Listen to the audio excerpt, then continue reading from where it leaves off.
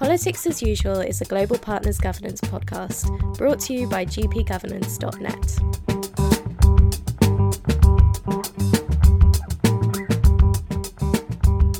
Hello and welcome to episode 14 of Politics as Usual. For those keen-eared amongst you, you will notice that this isn't Greg Power. This week it's Emily Death, Head of Programmes at Global Partners Governance, coming to you with a slightly different type of podcast. As regular listeners know, Politics as Usual normally features an interview with one political figure reflecting on their experiences. But this time around, we thought we'd share with you some insights from a few different individuals. The upcoming clips are taken from a recent Global Partners event on populism and parliaments. In a month which has seen developments in the race for the next US presidential election, surprise results in Irish politics, and several announcements from the new UK government, we thought this would provide some interesting listening. First, we're going to hear from Maria Ianova, a member of the Ukrainian Parliament, co-chair of the Equal Opportunities Caucus in that parliament, and deputy chair of the Parliament of Ukraine Committee on European Integration. She presents her fascinating experiences standing up for her values in the face of a wave of populist politics in Ukraine and reflecting on the wider regional political context in which she works.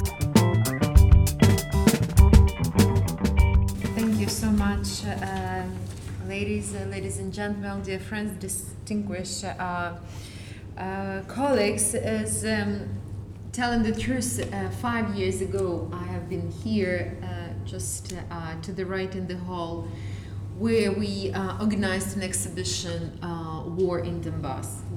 And that is why for me, of course, such a difference, war in Donbass and now populism and parliaments, the topic. What I can say, we still have war in Donbass and we still have Russian aggression. But first of all, I'd like to thank, of course, for invitation and to say that we really, Ukraine, appreciate constant support of Great Britain. Believe me, we feel it. In many cases, together with the British parliamentarians in different delegations, in different international institutions, we are in minority. But, it's better to be in minority, but with the principles and values, than in majority with populism and promises which in reality very simple and primitive, and unfortunately which is sometimes very dangerous for our countries. So today, of course, we will discuss topic populism, and I also would like to say that in our country I think it's a disease, and it's I can't say that it's a phenomenon, but unfortunately it became a global trend and a disease of current political system. I can say that, for example, in current election, in all advertisement of our opponents, I was an old politician. And it worked. And that is why, yes, now I am in a position. So I started my work in the parliament in 2012 in a position also. Then we became a party power after Revolution of Dignity. Now we are again in a position. But I can say that we are, sad, or we, of course, we're disappointed. But we didn't betray our principles and values. And it's better to be in minority again, but to be in favor of and to say people the truth. As also we can see this global trend that a lot of political leadership, they don't want to see and to look on the truth. So usually, especially about our situation in Ukraine, usually some European leaders, they look into Ukraine on the truth with the closed eyes. And believe me, when we are talking about populism, it's also about terminology.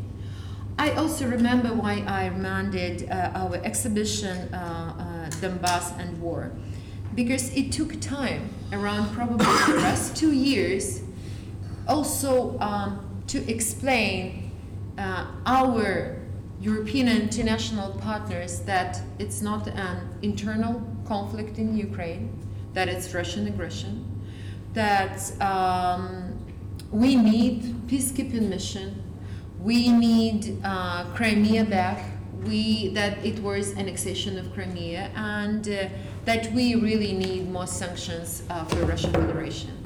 But unfortunately, it's about global leadership, and I can say that this leadership, especially in European Union, stable and strong. We see now how position of some leaders of big countries is changing. And I'd like to say that to return to the topic of populism, of course, populism is a circumstance of distrust of the people. But in most, for example, populism is the sign that something goes wrong in political system. But we have to analyze how it would happen. And now we observe in Ukraine that the politics has stopped being about ideology. It's not about ideological parties, it's not about principles and values. Unfortunately, it's about short political projects, and it's about achieving by certain political players its own goals. Just such an example, that probably recent years you have heard about Ukraine like a word corruption. But you know what? After this election, on the central media, there is no word corruption. It disappeared. So the corruption disappeared or the news disappeared? So, and I can tell you, the owners of our central mass media, that's oligarchs, who are providing their political view through mass media. And that's a challenge, that's a threat, I don't think not only for Ukraine, but for a lot of also European countries. And such a funny thing, but if 1 year ago in the news, a woman or a man who had an accident was died, now when we had such news, a man or a woman survived. Positive news. So it's a big difference when you see the monitoring, how aggressive and negative when used, and now a good picture, a nice picture, very positive picture. But when you go into details and when you go into reality, it's different. And here I can say that for me, it's a question of national security. I was really impressed that really why I started to talk about media, because we have to emphasize the role of media in such rapid spreading of populism phenomenon, and really we started to live in the world of emotions, and people believe in emotions, but they stopped to believe in facts, and they started to believe in shows, but not in honor or dignity. It is so hard to know what the truth is, and in reality where any information could be bought or manipulated. So also recently Ukraine became again in the center of world news. This Trump's re-election team, for example, dropped a total more than $1 million into Facebook advertisement within only a week in the end of September 2019, and it was done in order to counter criticism of USA president as he has been facing after the details of a phone call with our president. Thus, the real value now is what is discussed, but who is talking. And also the question is, does the truth without advertising has chances to be heard in such informational environment? As I mentioned, really during our electoral campaign, mass media, Facebook, Instagram, YouTube were absolutely critical. And if you took, for example, a candidate, Zelensky, before, during his electoral campaign, so he has probably 3 interviews, but only for one channel who belongs to Kolomoisky, with whom they are partners.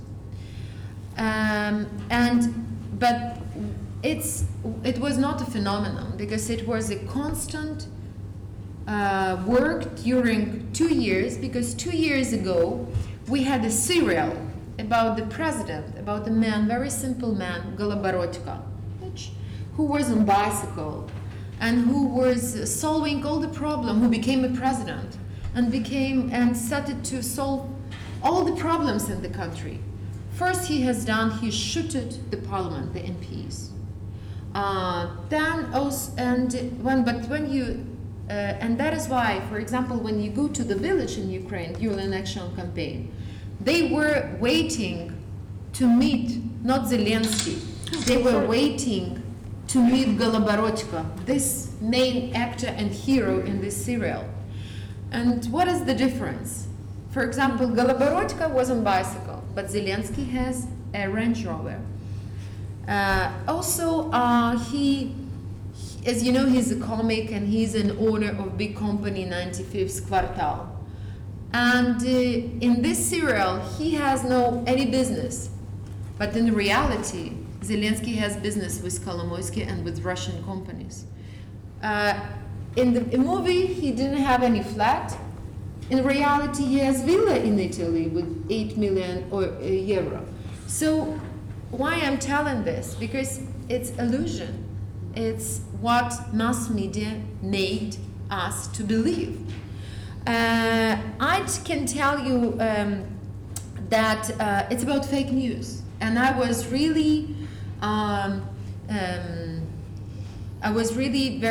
very useful for me to watch the Great Hack documentary, because I also remember the times about when we had referendum in Netherlands, you remember, about Ukrainian issue ratification of association agreement. Then we had Brexit protests, and we were talking with our colleagues and MPs that, look, friends, analyze what was going on in Netherlands. Analyze what was going on in the interference of, for example, Russia into USA election.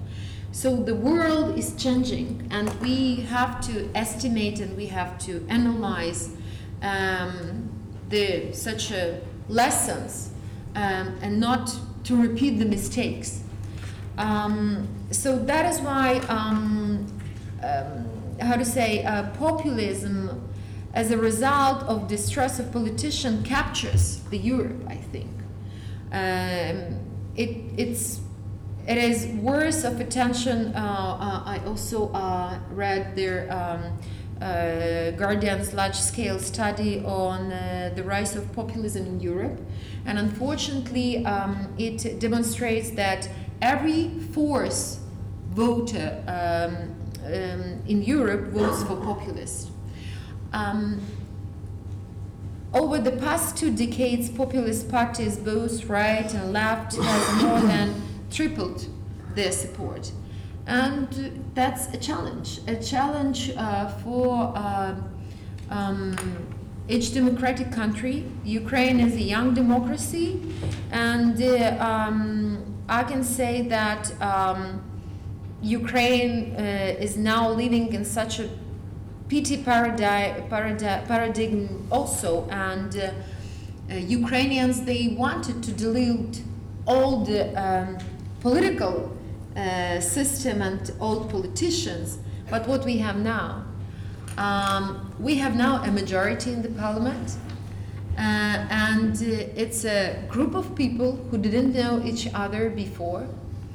I can tell you that 20% of them, good people, professional people, but unfortunately, other part, they are, sorry to say, but very young. They are not from politics, and it is hard for them to have discussions, because Parliament, it's about rules and procedures. Parliament, it's about discussions, sometimes emotional, but anyway, to find the compromise and to find decisions. Now, we call it as a turbo regime. So for 50 days, we adopted 50 laws. These 50 laws, there were, the majority of them were that draft laws which we have been discussed more than 1 year in previous parliament, with civil society, with journalists, with our international partners. We had some expertise, for example, from Venice Commission. So now they just changed, they registered it on their name. Some of them, unfortunately, are not according to Constitution of Ukraine. And you know, we were very in favor after Revolution of Dignity about judicial reform, about decentralization reform, and of course about national security. What we see now, the judicial reform now is becoming absolutely not independent, so it's centralized. The prosecutor office is centralized and depends on the president. Decentralization reform reversed. And we see also now we have discussion on the budget, for example, about national security. We see how the budget for our army is decreasing. So the reality is different, and we see it now on their decisions. But still we have such nice pictures on TV. And how to say, when we still have 1,600,000 IDPs in our country, when we still have Russian troops on territory, when Crimea is still under occupation of Russian Federation, it's a threat for our territorial integrity, because you also know that Putin would like to return empire, and that is why he is making a house in Europe. That is why he's making house not only in Ukraine, he's making house in different institutions and organizations. As an example, Council of Europe. Council of Europe parliamentarians returned Russia Federation after 7 resolutions, when none of any provision was not implemented by Russia Federation. So, and it's about human rights. It's about independence, it's about respect, rule of law. So that is why, unfortunately, our global political leadership, they are giving and to make such actions as appeasement, they are giving Putin a green light to go further and to make this international violation. So to finalize, I can say that the professionals in state institutions anyway are needed. We need, as only they can make the country grow. We need predicted, experienced people, and that is why we also were working during 5 years with our EU partners on capacity of our institution. That is why we created an anti-corruption institutions, and they just started to work. So the most important for Ukraine now is not to destroy the foundation which we have built for 5 years. And it's not about, now I'm not talking about political party. Now I'm talking about country and about that institutions which has to become more stronger and stronger. And of course, we have to continue to build ideological parties, to talk with youth, with our population, but we have to tell them the truth, not what they would like to hear. Because if you would like to analyze the vote of Zelensky, for example, it's a person from one side who supports NATO and EU integration, from other side, no. So it's about illusion and populism. And I know that you are now will be in also very hot period of elections. So do not repeat our mistakes. And also do not repeat history mistakes.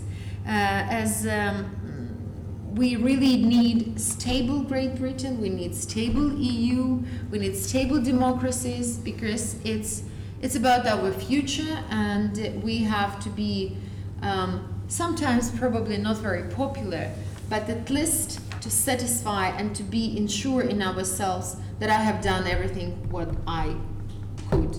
Thank you.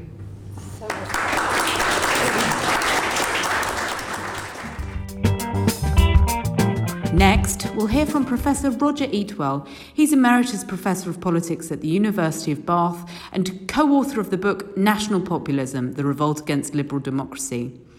He brings vividly to life the historical context to the rise of populist politics in the UK and beyond. Unlike many countries, Britain has a very weak populist tradition. And I think there are a lot of reasons for this, but I just want to focus on one really to start with, and this is the nature of the main parties, their ideology and their leadership. Because if we look at the Conservative Party going back into the 19th century, I would describe it as a Burkean party, after Burke's famous address to the electors of Bristol in the 18th century, when he says, when you elect me, I'm going to be my own man. I don't see myself as a delegate who has to accurately reflect the views of the constituents, though I will need to go back to be elected in 5 or whatever years.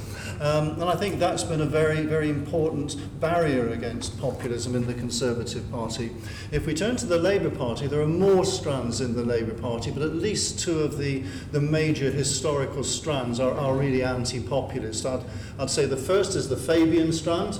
The Fabians were technocrats, they were elitists, they looked down on the working class. It would be the London School of Economics, the Webbs, the intellectuals who would drive the revolution, if that's the term for the Labour Party, forward. And the second strand, very crucial to the Labour Party's history, of course, trade unions. And the trade unions used a language of class mainly, not perhaps class war, but it was very much a language of class, whereas populists use a language of the people. And that's a very important distinguishing point.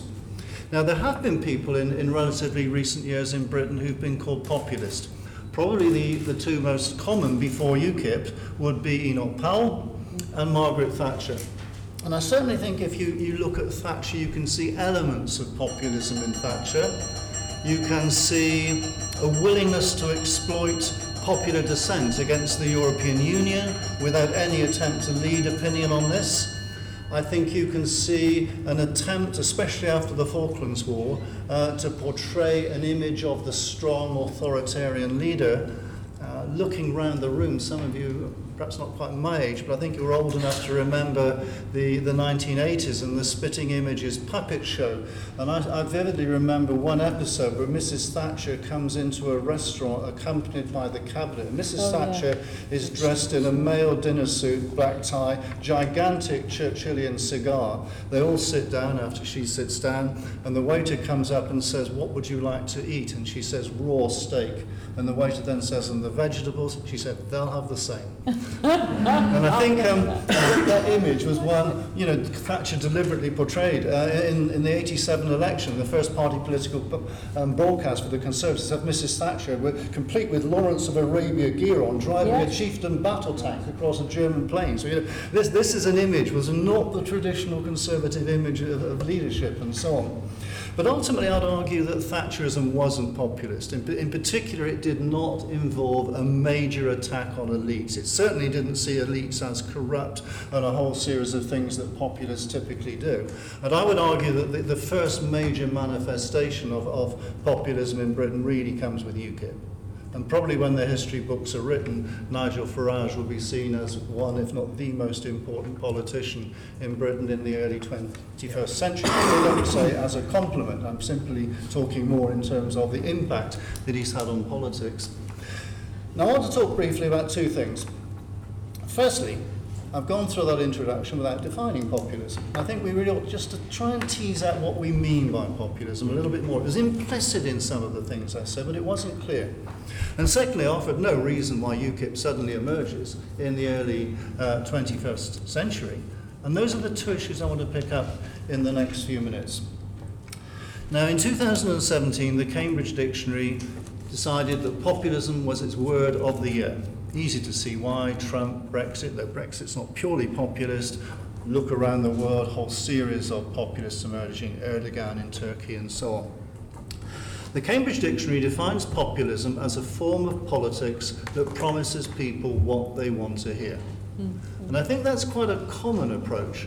Sometimes it's put as you make simple solutions for very complicated situations. I think it's a fairly similar kind of idea. I think most academics would expand that argument a bit, because there's a split among academics between those who see populism mainly as a style, a way of doing politics, and those, and this is not totally exclusive, who see it as an ideology, actually has some ideas that are worth having a look at. Now let's take the first point. So we've got the Cambridge definition. Populism is about telling people what they want to hear. It's cynical in general. I would say that there's at least three other main stylistic points to populism. Populism tends to produce, usually male, but not always male, macho leaders who promise that they will save the people at a moment of crisis, often a crisis they talk up themselves. Donald Trump, Make America Great Again, American carnage.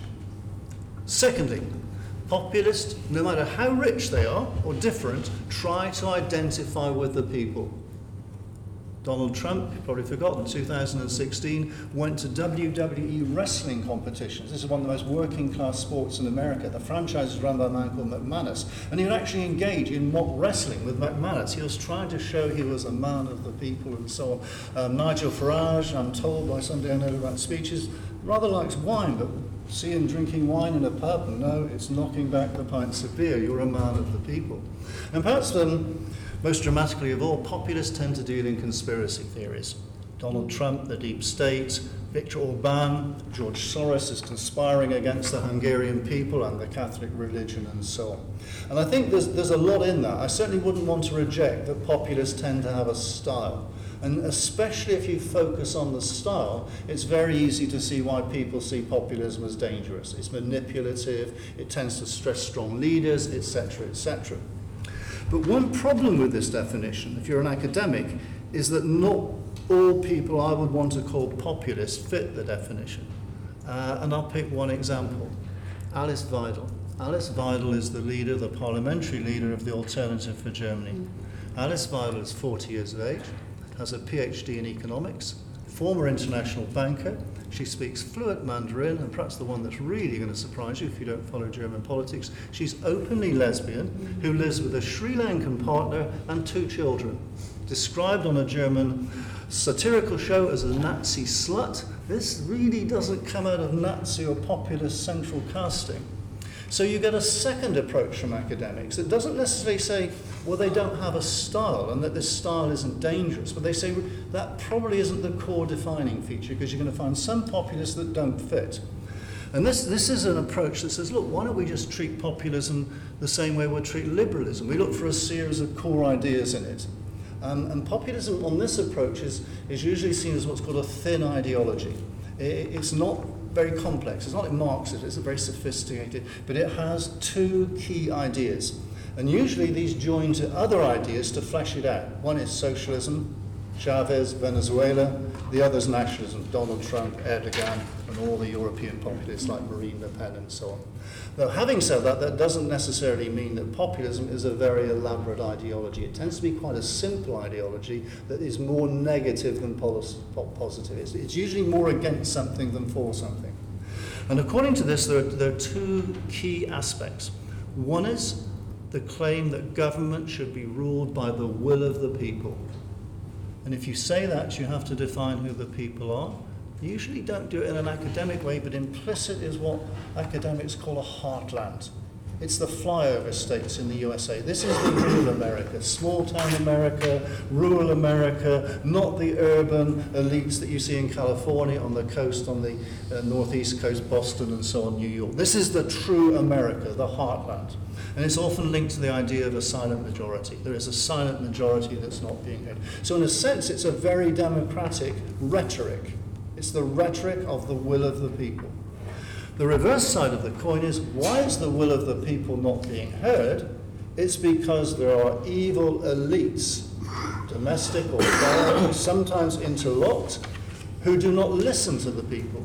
It may be because they're corrupt, they have their hand in the till, but it's more generally because they're liberal cosmopolitans. They're driving forward an agenda that rejects the will of the people and the nation. Now, viewed this way, you can look at populism in two senses. One is, it's still dangerous. Why? Because the first approach, they're lying. They don't really believe in the will of the people. It's a rhetoric they've picked up to exploit a particular political situation. And the second approach is, this causes even more anger. But when you attack elites and you tell people that politicians are corrupt, especially if they're not, some clearly are, especially in former communist states, but not exclusively in former communist states, when you tell them that the people are a liberal, politically correct elite, you make people more angry. So it's easy to see why academics in general, journalists in general, politicians in general, fear populism. But in this book I did early last year with Matt Goodwin, we try to look at it in a more empathetic way. I say empathetic because I've never voted Brexit Party or UKIP in my life and so on, but we're trying to understand populism in two senses. One is, when they say the will of the people should prevail, what they're actually saying is there's a lot wrong with democracy, that an important section of the people is not being listened to. And when they say the elites have too much power, they actually have some truth in this. Not just rich business elites, the Koch brothers in America who donate vast sums of money, and the money that came into the Brexit campaign. But generally, elites set a liberal agenda, a politically correct liberal agenda, that is not accepted by large numbers of people. And liberals often are not willing to buy this. Now, can I quickly state, I'm not religious. I've never been religious in my life. I describe myself as agnostic. There's this famous case in Northern Ireland where people, the gay couple, go into the baker's, they ask, will you bake a cake, and so on. Almost all liberals think the right resides with the gay couple, not with the religious people, to think they have their own morality and point of view that should they enable them to say, no, we're not going to do that, go to the shop down the road. That is pluralism. And so I think there's something in this, that there's a kind of liberal arrogance that claims it's pluralistic and that it supports difference, but actually doesn't often, and it demonizes those who don't. Now, I'm conscious of time, so I'm just going to briefly give you an outline of the key arguments why populism is growing in this book and focus on one of them. We talk in this book of the 4 Ds. Distrust of politicians and elites. Destruction of communities, not just the national community, but local communities. Deprivation, not necessarily absolute deprivation, the poorest don't tend to vote, but relative deprivation, feeling you're declining, feeling the American dream is disappearing. And fourthly, de-alignment, the way people are becoming de-aligned from politics. In the 1950s, only about 10% of people in Britain switched votes between elections. That's between 2010, 2017, it's just over 50%. We've got a massive churn, which is making it very difficult to predict the current election. So those 4 Ds are dealt with in the book, but I'm just going to talk to you about one, distrust. There's been a massive growth of alienation from mainstream politics. not just mainstream politics, but people associated with it, universities, experts, and so on. And I think we can look at this in a variety of ways. And because I'm very conscious of time, I'll just pick a few.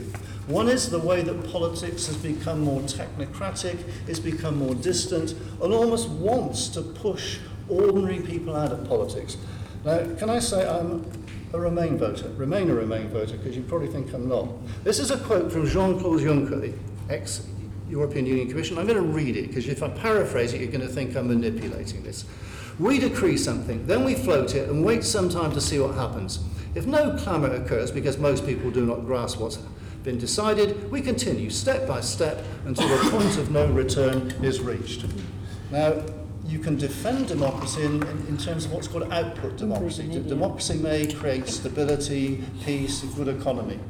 But if it's input democracy, ordinary people are having a say in it. This is the opposite of this. This is an elite deciding that they know best and not listening to ordinary people. Let me give you a second example, then I'll give you some percentages and finish. Second example. 1945. Labour wins its first majority in the House of Commons. Three big Labour leaders, the big three. Attlee was Hayley Private School in Oxford. Morrison, London County Council and so on, working class by occupation before he became an MP. Ernest Bevin, leader of the Transport and General Workers Union, working class by occupation before he became an MP. Two of the big Labour three are working class by occupation. 2017, 7% of MPs are lawyers, 3% have worked in a working class occupation. Legislators around the world have seen a decline in working class representation, and people have spotted it. I'll just give you some statistics to finish with.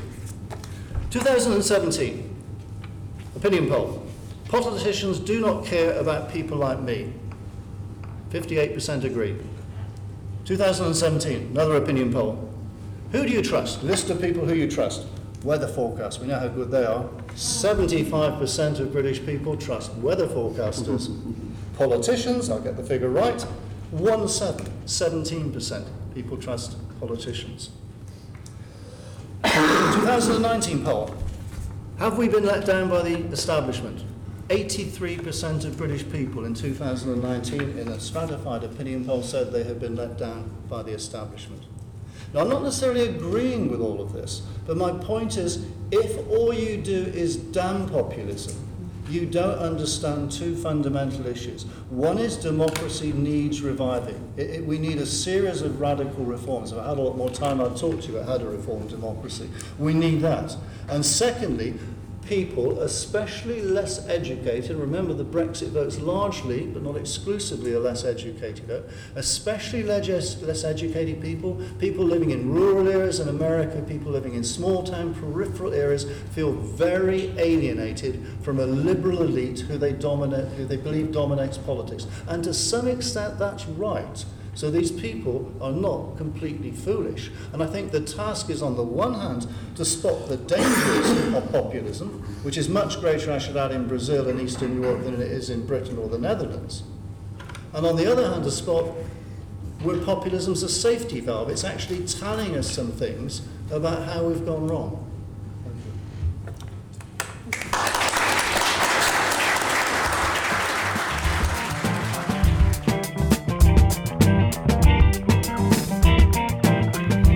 Next, we'll hear from Baroness Sarah Ludford, Liberal Democrat member of the House of Lords and a former London member of the European Parliament, who reflects on her time in Brussels as the European Parliament saw its own wave of populist parties and MEPs. Thank you very much, Alison, and thank you very much for inviting me. I was very pleased to listen to Roger, from whom I've learned a great deal. May I just say that I've never been a fan of Jean-Claude Juncker, and he's wrong, because the Commission does not make law.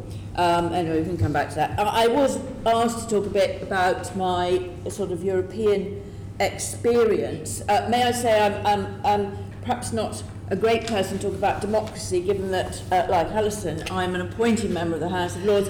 But in my defence, I was an elected politician for 23 years, first as a local councillor in Islington and then as an MEP. So that's my excuse, and I'm sticking to it. On the European scene, it is actually a misconception that populist and nationalist parties are a new phenomenon, because the Le Pen party in its various names has been represented since 1984, I was reminded, and UKIP came in 99. My 15 years in European Parliament were coterminous with Nigel Farage. It's hard to keep track of them as the composition and names of their political groups changed with bewildering regularity, but they are now the 5th largest group in European Parliament, calling themselves the Identity and Democracy Group. They might change it tomorrow, of course, of which the core members are Lega from Italy, the AFD from Germany, and I think they call themselves now the Rassemblement National, the Le Pen lot, plus people from other parties, countries. Brexit Party is not in this group, but in the so-called non-attached, with the DUP, some Slovaks, the Five Star Movement, big chunk of them, Golden Dawn and communists from Greece, Jobbik from Hungary, and some others. They're all, they can't even form a group. Now, I would say that lots of these people can't run the proverbial in a brewery because they keep falling out.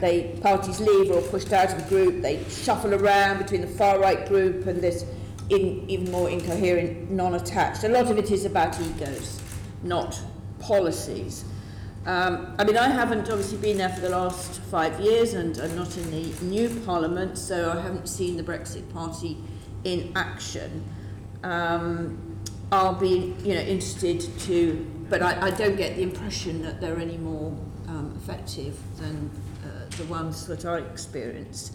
And they're ineffective in the European Parliament because they are not united or reliable. So the European Parliament is broadly run by the 4 biggest groups: Christian Democrats, the Socialists, the Liberals, we're now called Renew. We also changed our name. And the Greens, with a bit from the left group. I have to say that my main experience of these populist, nationalist, far-right lot is a big void, because they never did any work. They didn't contribute on committees, I don't remember, or certainly, I suppose they avoided the Civil Liberties Committee anyway, but they didn't supply so-called rapporteurs, the MEP who takes the lead on a legislative project, or even, a representative, what we call the shadow rapporteurs from another group. I just don't remember any worthwhile input on committees or delegations. It's just all about gesture politics and collecting their pay. And indeed, several kippers in my time got prosecuted for various misdemeanours and felonies, normally to do with money and so on.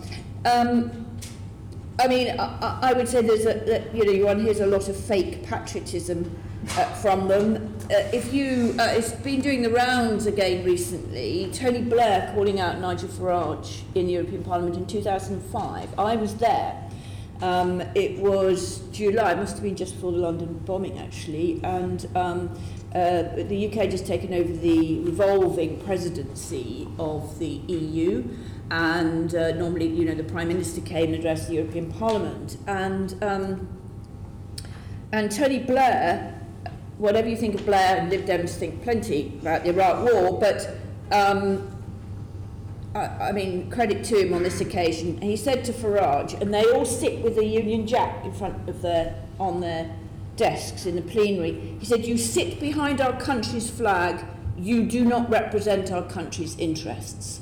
I think that was very well put. And I have to say, an interesting echo of that is that just in the last day or so, the Tories are attacking us Lib Dems as unpatriotic because we don't support Brexit, which I think is a rather uncomfortable echo, some of that. I would say it is very difficult to champion elected parliamentary democracy when not only all the challenges Roger was talking about, when you're faced with a Prime Minister who, because of his own foibles and faults, and I mean Boris Johnson, blames Parliament and sets himself up as a champion of the people against Parliament. This is a very dangerous moment. It does have echoes of the 1930s and the way the Nazis used and abused the institutions of a democratic state to seize power. And there was a I think it was a 2 or 3-parter not so long ago about the rise of the Nazis on the television.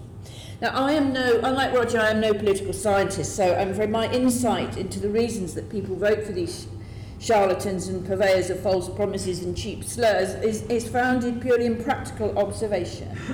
I do take the point that there are some real issues here, and I'm not saying that people are stupid and that they don't have legitimate concerns. I would say, first of all, this is a pretty indiscriminate sort of checklist. As I think Roger intimated, not everyone who voted for Brexit or the Brexit Party is left behind in economic or social terms. Many are comfortably off or even very rich, many of the Brexiters, the lead Brexiters. So let us assume that they were persuaded by the sort of take back control slogan, seeing the EU as remote and its legitimacy in question. I mean, I think legitimacy is distinct from the EU being undemocratic, because I would say the EU is not undemocratic. I'm sure there's ways it can be improved. Though when people talk about reform of the EU, I always wait for a specific list of things they want to do. But I do think there is a problem of legitimacy. The EU does not feature in people's sort of scope or sphere of accepting they exist. I mean, they don't really know how their town hall works. They don't really know how this place works. I don't really know the way this place works, but they accept it. They do not accept the EU, which actually is quite simple to describe. There are 4 main institutions. One proposes the law, the 2 others decide them, and the 4th the court adjudicates. You can't describe Westminster and Whitehall that simply. No one, at least in the UK, learns how the EU works. No, at school, you won't find the EU in the citizenship agenda, or the history, or the geography. I looked up the national curriculum. There's nothing about how the EU works. So myths thrive. Then, I mean, I do think that the enormous income and wealth gap is even worse in this country than other European countries, cannot but have generated feelings of resentment and envy. I mean, for people who are struggling in life with little or no rise in real wages, 0 hours contracts, housing, health difficulties, childcare challenges, someone then provides an easy scapegoat of blaming free movers or immigrants who are overwhelming your identity or stealing your job. Identity, I think, is a big issue. It was not highlighted, to the regret of many of us, in the 2016 Remain campaign. I mean, I firmly believe that the EU is not stealing local, regional and national identities. In fact, the EU puts quite a lot of effort, like on, Melton Mowbray pork pies and Cornish pasties, trying to validate those identities. It gets very little credit for it. Certainly, I mean, I think that the EU adds another dimension to my identity, but particularly, and I think it's mainly an English problem, not so much a Scottish, Welsh or Northern Irish problem, but white English people in particular don't seem to believe or appreciate that you can be English, British, European and a citizen of the world all at the same time, like a Russian doll, one inside the other. They seem to think that it's binary or something. Roger talked about alienation. I believe that the daily hassles of life are much underrated as a source of frustration, grievance and rage, which has got nothing to do with the EU or foreigners or globalisation. Both public and private authorities screw us up a lot of the time. I can give you a very current example. Unfortunately, I was recently widowed, and I'm trying to get my broadband and Wi-Fi and TV supplier, who shall be nameless, a major one, to change the name on the account.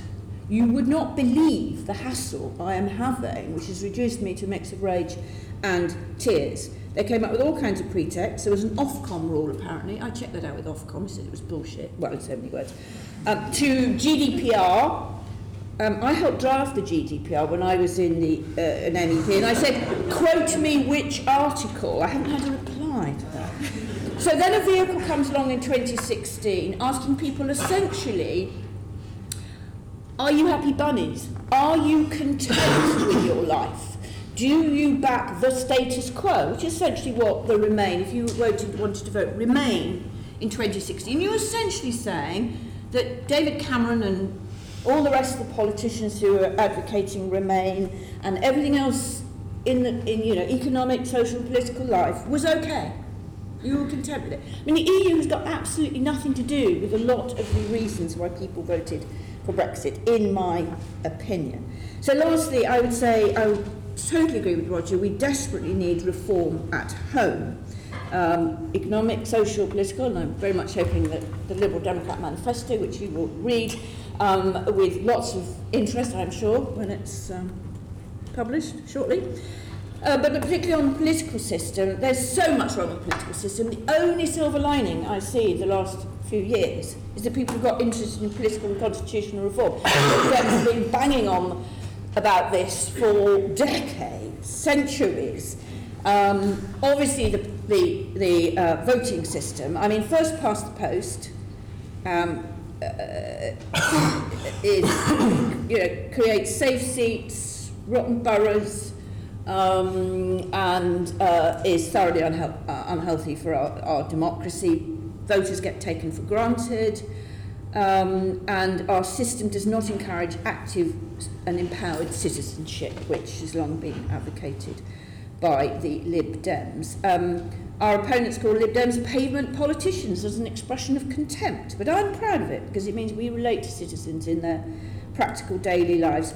Politics should be not populist, but popular. And people should be pleased to see their local councillor or their MP or even their MEP. I've come to help you. I'm a Liberal Democrat and I've come to help you. That's what we like to think. Sorry, I don't want to shoot too much of a sales pitch, but there is a real problem with our political system.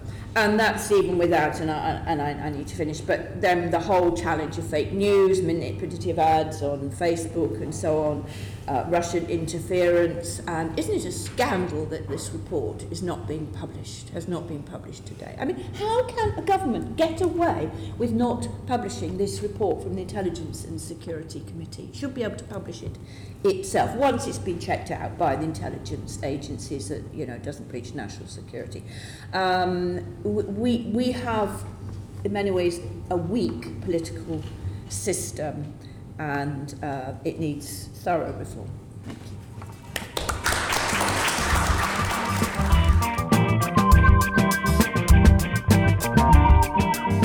Finally, we'll hear from Labour councillor Stephen Cowan, who's leader of the London Borough of Hammersmith and Fulham. He recalled his experiences and reflected on the positives and negatives that can be drawn from populist politics. Look, thank you very much for inviting me. I'm just putting the timer on to make sure I don't overrun, actually, because I could have a tendency to do that. And it is a great honour to be on the platform with Maria and everybody else on the platform, but to hear particularly the challenges that she faces in what is a new democracy finding its way in the world. And we like to think of ourselves in Britain as a very established democracy, but we could debate that, whether it goes back to the Reform Acts of the 19th century or whether it really was 1928 when women got the vote. And indeed, when you look at the United States, a very old democracy, it's very hard if you were African American to think of yourself as living in a democracy in Mississippi in 1961 even. So this fragile thing that we call democracy and that we think of as liberal democracy is in many ways a historical anathema. It's not meant to exist in any normal society, and therefore we are a very lucky generation. Now, I had an epiphany, which is odd for someone who is a convinced atheist, when I was in Athens roughly 18 months ago on a hot, sticky June day where Lord Alf Dubs and I had gone to see the Labour and Social Security Minister, Theano Phitiou, who we were talking to say, what can we do to help Greece as it catches the world's poorest, most desperate children in the biggest refugee crisis since the end of the Second World War. And I like to think of myself as well-read, but when she threw her hand up to where she envisaged the North might be in her office, and she says, I don't think you understand how bad things are in the rest of Europe. She said, in Hungary, we have Viktor Orban, who is without doubt a neo-fascist, she called him. The same with Bagis in the Czech Republic. Salvini, she thought, would get elected in Italy. She talked about the alt-right coming second and beating the Social Democrats in Germany. In France, we've seen Marine Le Pen coming second. In Holland, they came second. She pointed at Trump and said, does that look like a Democrat? And then she quite correctly predicted Bolsonaro would get elected in Brazil, and paused and said to Alf and I as we sat there, as the coin dropped, in a very salutary way, and said, these are very troubled times, and it's a threat to all of us who believe in democracy. And that is very scary, because you look in our own great country, and all of us are shocked by Brexit. Indeed, my other European story was we flew to Germany, to Berlin, to see our twinned borough, Neukölln, at our own expense, I should stress. And for us a bit where we were getting shown around the Reichstag, and two young women, one from the east, one from the west, both advisors to the MP, came out to greet us. So I thought I'd break the ice on this Berlin frosty morning and say, I'd like to apologise for Brexit. It was nothing to do with us. We campaigned to stay in, and we still are. So the most senior of these two women looked at me and said, so what did you do when Brexit happened? So I said, I cried a little bit, to tell you the truth. And she said, so did we. Because actually, if you join those two stories up, it was seen as a threat to the European project, which was a liberal project, but it was also a fundamentally democratic project, something there to reinforce and strengthen the future as we went forward together, knowing what had happened in the past. So these are huge and frightening changes, and all of us should rightly be alarmed. And it's funny, my partner's grandmother died about 20 years ago when she was about 93, a lady from the west coast of Scotland, sharp as a pin. And I remember talking to her about the 1930s, because there's not many of those generation left now who lived through that and give you first-hand experience. And this thing that stuck in my mind, she said, we never knew it was going to get worse. We're optimists, most of us, and there's always that hope that maybe we can stop something worse happening. So this is maybe a wake-up moment for all of us in the West. In established democracies, we're shocked by what's happened to our countries. I know many friends in America who can't believe what Trump is doing and are terrified he might get a second term. But this is where we're at, and this requires all of us to be a little bigger and think a little stronger. Now, there is a positive way to look at populism, which is to see it in a much broader context. Because if the early 21st century is about anything, it's about disruptiveness. Now, I've been happily married now since 1996, but I have a lot of friends who still date. And I am just amazed that when they talk about swipe right, swipe left, the whole rules on dating have changed in something that I just don't understand. Social media, I was in New York talking to Madison Square Garden, who explained to me that the program Friends could not be made anymore because people no longer hang out in a coffee shop and joke around like that about little things. They do that on social media, and when they hang out, they want to do more substantive things, and Madison Square Garden thought that was a business opportunity for more events. But that's a change. The high streets are disappearing, and as people shop and buy things differently. And indeed, our politics has changed. And the story of Cambridge Analytica should shock anybody who looks at what happened in the Trump or the Brexit election. So this is vast amounts of change, and whilst any change offers opportunities for somebody, it also offers huge threats. And with that degree, populism can be seen as a challenge, therefore, to the status quo at its best. In fact, Ernest Laclau said that populism could be an emancipatory social force which marginalised groups challenge dominant power structures. Now, we can debate that, and I'm certainly not qualified to, but certainly it is a fact that people out there in established democracies don't think the system works for them. And they don't think it works on major issues like the housing crisis, where if you have young children, then you worry whether they'll ever get a place that is not rented. And indeed, if you live in social housing, you will live in overcrowded conditions and may well find your security of your home challenged, or indeed other shortages. Certainly you live in London and the South East, but actually happening all across the UK. 0 hours contracts frighten people. Not only is work changing, the nature of work, that offers an opportunity to some people, but it is a fear to a whole bunch of people who do not think that they can change. So these changes, which includes Brexit, includes populism, has to be seen in the wider context of the disruptive nature of the earlier 21st century. And the question for us as Democrats, and I'm a liberal with a small l, is that how do we rise to that? And I think there are some fundamental ways forward. The first thing we have to do, fundamentally have to do, is to have economies that work for everybody.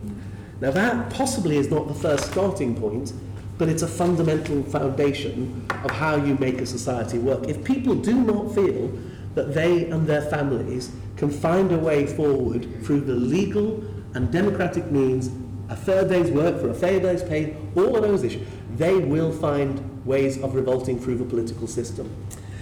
The second is the democratic process.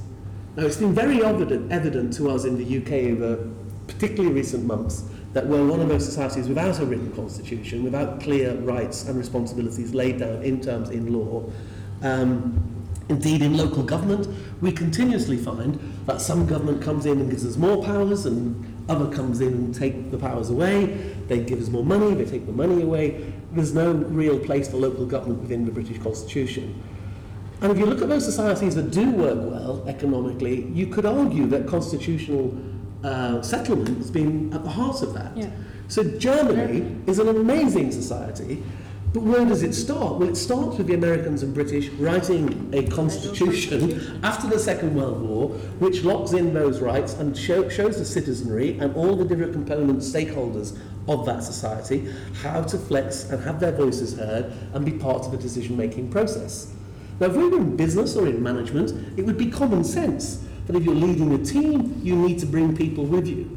In politics, that has to be more important than ever before. So there needs to be an opportunity, if this election sees a progressive government coming into place, one of the key things that all those progressive parties that form that government have to put in place to respond to British populism is constitutional reform. Constitutional reform that gives the citizenry proper rights and responsibilities and allows people to feel the system is fair and they can be heard. And that brings me on, I think, to the third point of what I think needs to happen. The system isn't seen as fair by too many people. And that surely has been when people exercise their political rights, if they can't do it through democratic means, or they can't do it through any other aspect of society, including legal means, then they will find other ways of exercising their rights. Now, if we look at what people are doing and who actually, where the populism might be in British society, I would encourage all of you to look at the British Values Survey that's been carried out in the UK since the 1970s. It defines very clearly people's psychological drivers and their clear values that they apply then to a whole range of behaviours. And one of those behaviours is voting. Without getting too much into it, the people who are most afraid of change, the people who see change in all its different forms, from immigration to the disappearance of their pub, which has been turned into and their post office, those people, known as settlers in the British values mode, frightened of change, respecting of authority, wanting patriotic and proud, those people overwhelmingly were the base of the Brexit votes. Yeah. Overwhelmingly. And I would bet in America, where they use a very similar system, which Cambridge Analytica used there, that same Rust Belt, blue-collar individual was the basis of much of Trump's vote in Rust Belt America. Now, not all of those people are poor. People in Surrey, known as settlers, who live with houses and gardens and cars, and possibly even retired on good salaries, some of those people were heavily settlers who voted Brexit. It's not an economic breakdown, it's a value system breakdown. So what we have to do again then is to touch on a little bit what was said earlier. We have to reach out to all the different groups and make sure that we can have the system work for them. Now, Tip O'Neill famously said all politics is local. So at the last local elections in 2018 in London, we had the biggest swing to Labour in any competitive area in Britain. In a borough that in 2014, prior to our first landslide, had been considered Cameron's favourite council and an unwinnable borough. So what gave us an even bigger swing, where we took another 9 seats off our opponents in 18, having had what everyone considered a shock victory in 14. And I like to think that part of it was the way we altered our democratic systems. Instead of making policies with a politician and a policy official, we made them in public. In fact, we often put some of the public in charge of those policies. So when disabled people had felt the system was working against them, we took the people leading the campaign on disabled people's rights and asked them to run an independent commission, gave them a policy worker, set up commissioners, and published a report in public after the public had taken part in that. When we changed structures to our town hall, demolishing something, building a brand new town hall, something that would normally lose your votes in any normal area, we set the very people who campaigned against the previous town hall, we put them in charge of our commission, and they made policy in public, developed with the public, and it seemed to be something done by the public. So I think the challenge is for all of us to go and reinvent democracy. I think the anger out there can be faced down and turned into a much more positive set of emotions. You can see a popular movement in what Barack Obama did in 2008, in that it had very broad appeal, arguing against an elite that had taken America into an illegal war and had not worked for everybody. There are positives if we can get on the right side of challenging the established elites, but it needs to be done in a way that is legal, and the solution to this is more democracy, not less. Thank you very much.